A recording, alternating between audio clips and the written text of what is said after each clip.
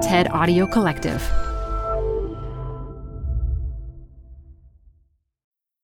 Welcome to the TED Business Podcast. I'm your host, Modupe Akinola, a professor at Columbia Business School.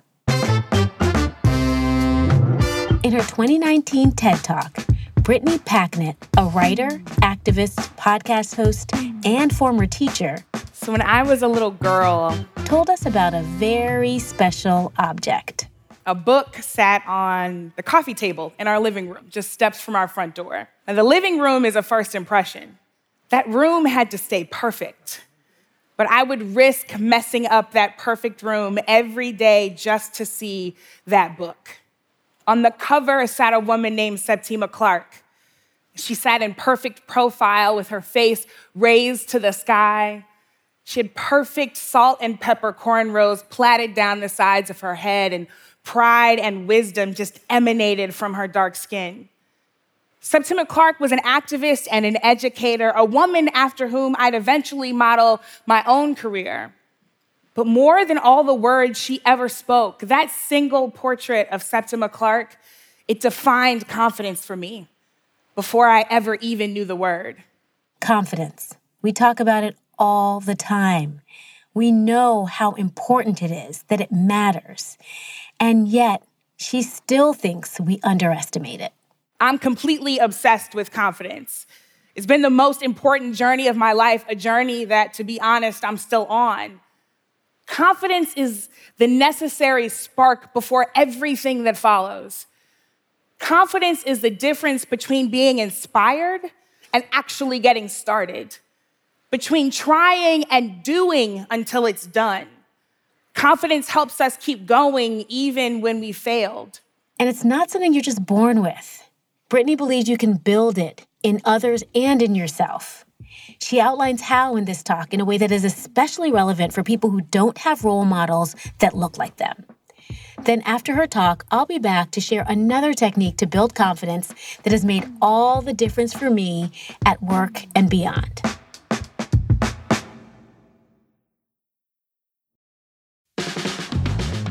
This show is brought to you by Schwab. You're here because you like to keep a pulse on trends in technology. Well, now you can invest in what's trending in artificial intelligence, big data, robotic revolution, and more with Schwab Investing Themes. It's an easy way to invest in ideas you believe in. Schwab's research process uncovers emerging trends. Then their technology curates relevant stocks into themes. Choose from over 40 themes. Buy all the stocks in a theme as is or customize to better fit your investing goals. All in a few clicks. Schwab Investing Themes is not intended to be investment advice or a recommendation of any stock or investment strategy. Learn more at schwab.com/thematic investing.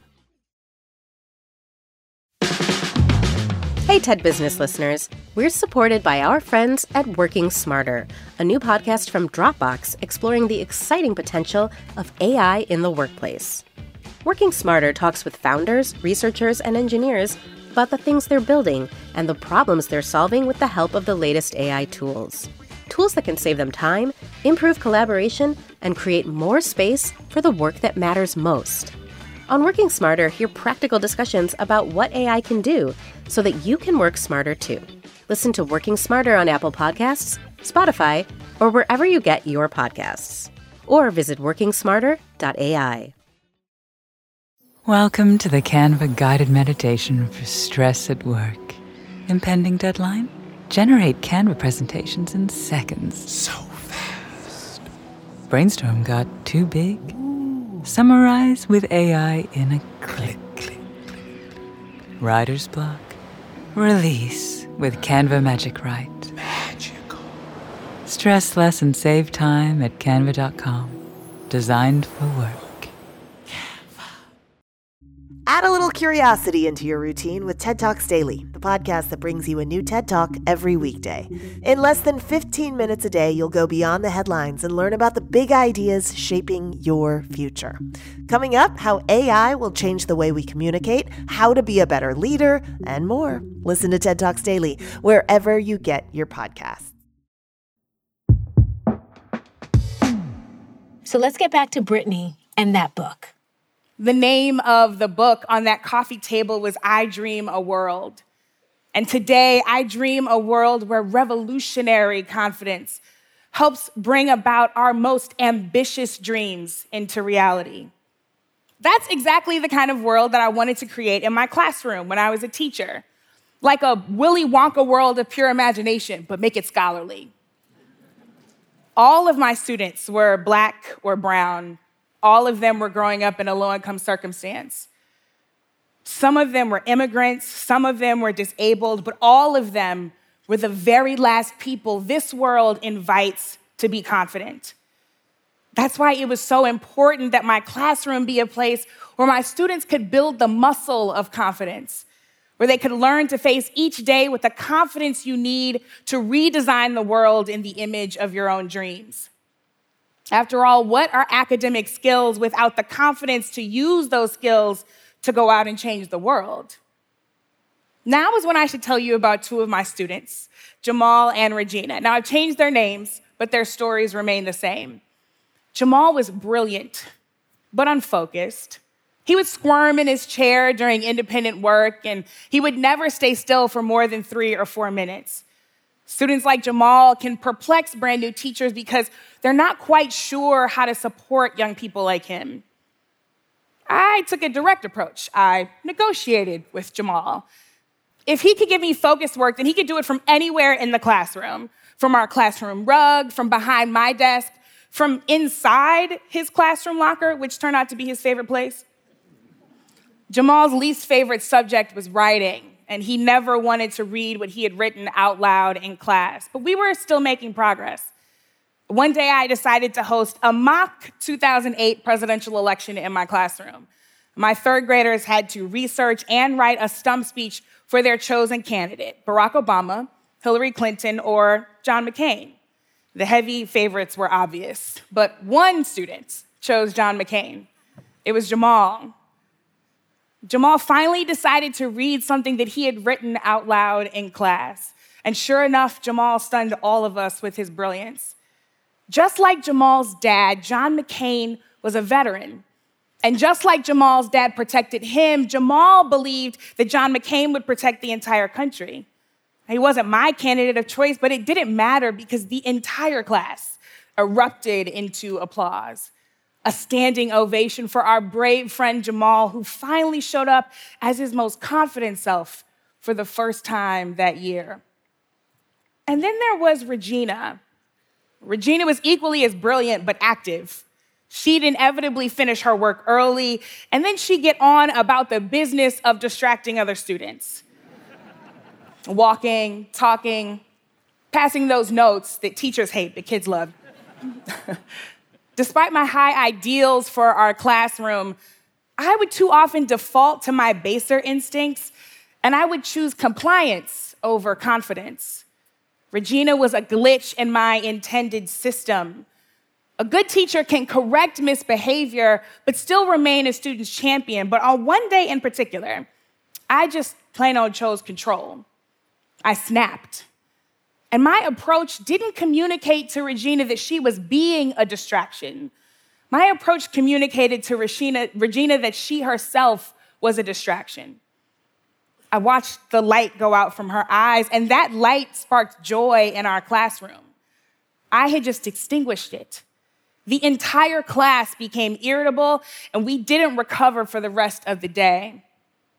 I think about that day often, and I have literally prayed that I did not do irreparable harm because as a woman who used to be a little girl just like Regina, I know that I could have started the process of killing her confidence forever. A lack of confidence pulls us down from the bottom and weighs us down from the top, crushing us between a flurry of can'ts, won'ts, and impossibles. Without confidence, we get stuck.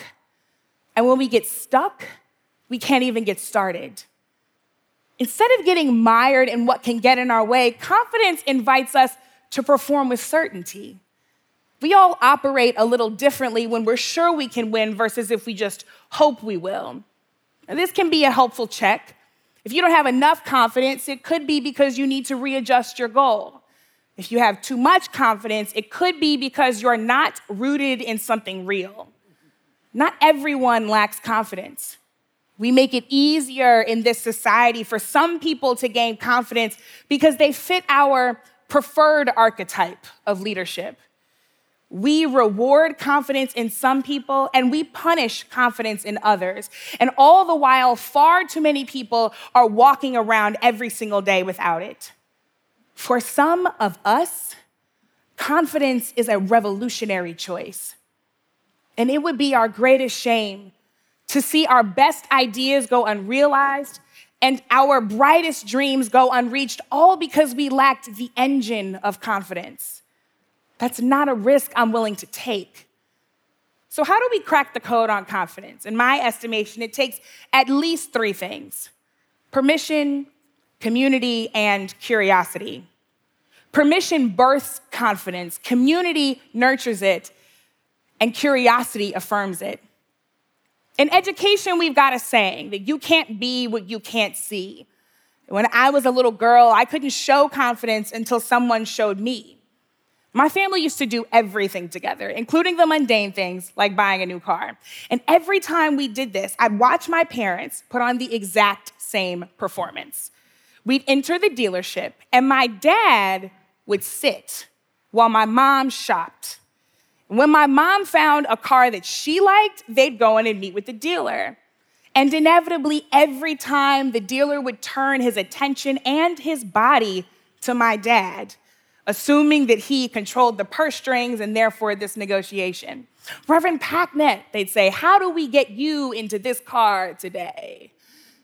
My dad would inevitably respond the same way. He'd slowly and silently gesture toward my mother and then put his hands right back in his lap.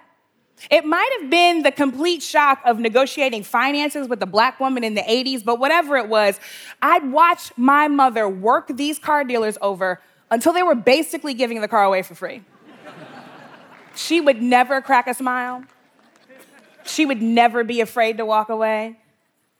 I know my mom just thought she was getting a good deal on a minivan, but what she was actually doing was giving me permission to defy expectations and to show up confidently in my skill no matter who doubts me. Confidence needs permission to exist, and community is the safest place to try confidence on. I traveled to Kenya this year to learn about women's empowerment among Maasai women. There, I met a group of young women called Team Lioness, among Kenya's first all-female community ranger groups. These 8 brave young women were making history in just their teenage years, and I asked Purity, the most verbose young ranger among them, "Do you ever get scared?" I swear to you, I want to tattoo her response all over my entire body. She said, "Of course I do, but I call on my sisters. They remind me that we will be better than these men and that we will not fail." Purity's confidence to chase down lions and catch poachers, it didn't come from her athletic ability or even just her faith. Her confidence was propped up by sisterhood, by community. What she was basically saying was that if I am ever in doubt, I need you to be there to restore my hope and to rebuild my certainty. In community, I can find my confidence, and your curiosity can affirm it. Early in my career, I led a large-scale event that did not go exactly as planned. I'm lying to you, it was terrible. And when I debriefed the event with my manager, I just knew that she was going to run down the list of every mistake I had ever made, probably from birth. But instead, she opened with a question. "What was your intention?" I was surprised but relieved. She knew that I was already beating myself up, and that question invited me to learn from my own mistakes instead of damage my already fragile confidence. Curiosity invites people to be in charge of their own learning. That exchange, it helped me approach my next project with the expectation of success. Permission, community, curiosity. All of these are the things that we will need to breed the confidence that we'll absolutely need to solve our greatest challenges and to build the world we dream. A world where inequity is ended and where justice is real. A world where we can be free on the outside and free on the inside because we know that none of us are free until all of us are free. A world that isn't intimidated by confidence when it shows up as a woman or in Black skin or in anything other than our preferred archetypes of leadership. A world that knows that that kind of confidence is exactly the key we need to unlock the future that we want. I have enough confidence to believe that that world will indeed come to pass and that we are the ones to make it so. Thank you so much.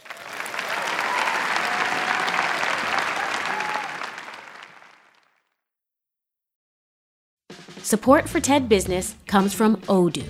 If you feel like you're wasting time and money with your current business software, or just want to know what you could be missing, then you need to join the millions of other users who switched to Odoo. Odoo is the affordable all-in-one management software with a library of fully integrated business applications that help you get more done in less time for a fraction of the price. To learn more, visit odoo.com/TEDbusiness. That's odoo.com/TEDbusiness. Odoo, modern management made simple. Support for the show comes from Brooks Running. I'm so excited because I have been a runner, my entire adult life.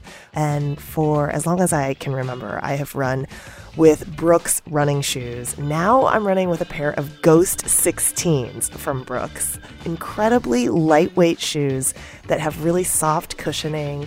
It feels just right when I'm hitting my running trail that's just out behind my house. You now can take your daily run in the better than ever Ghost 16. You can visit brooksrunning.com to learn more.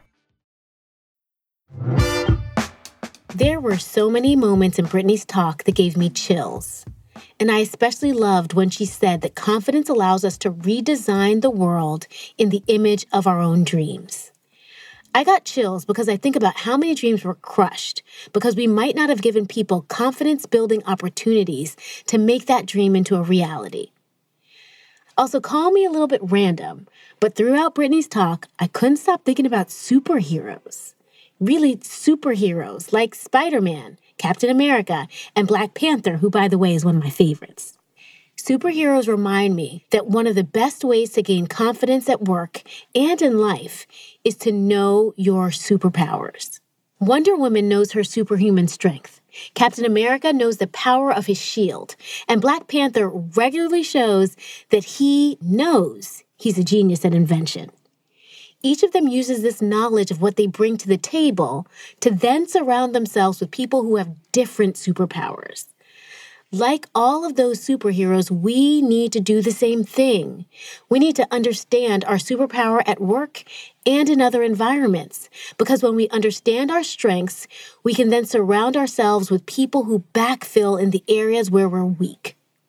This self-awareness process can make for more productive teams. And think about how much happier we will each be when we get to use our unique gifts and talents on these teams. So how do you really figure your superpower out?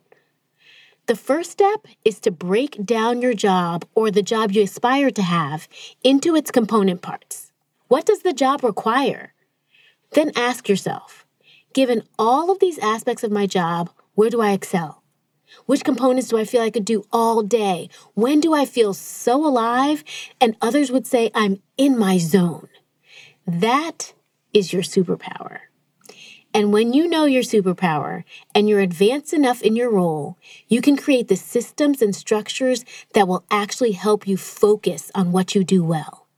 And then you can engage others and help them work in areas where they excel that might not be your superpower. And this is what creates the community Brittany says can fuel your confidence. And here's my superpower as an academic researcher. I love designing studies and collecting data. I love working with companies, understanding their challenges. I love leading focus groups and facilitating group discussions. When I'm engaging in these activities, I don't want to stop. I feel so alive, like I could go on and on and on. And once I understood those to be my superpowers, I was able to identify colleagues who had complementary superpowers, who felt alive conceptualizing and making sense of data, or who loved developing new theories. And working together in our strengths gave us collective confidence to come up with solutions to some of the toughest problems and the biggest puzzles organizations grapple with. This also helped me push through the highs and lows of academic life and gave me so much more joy.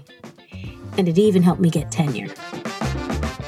I hope that this extra little dose of confidence that comes from knowing your superpower will help us all dream more boldly. Thanks so much for joining us today. Kim Naderfane-Petersa is our producer. The show is mixed by Dan Dzula. And special thanks to Colin Helms, Michelle Quint, Angela Chang, Corey Hagem, and Anna Phelan. And an extra special shout out to my friends who forced me to watch superhero movies with them. Because without your corralling, my superpower would be a lot less clear, and I certainly would be a lot less confident. I'm Modupe Akinola, looking forward to talking to you again next week.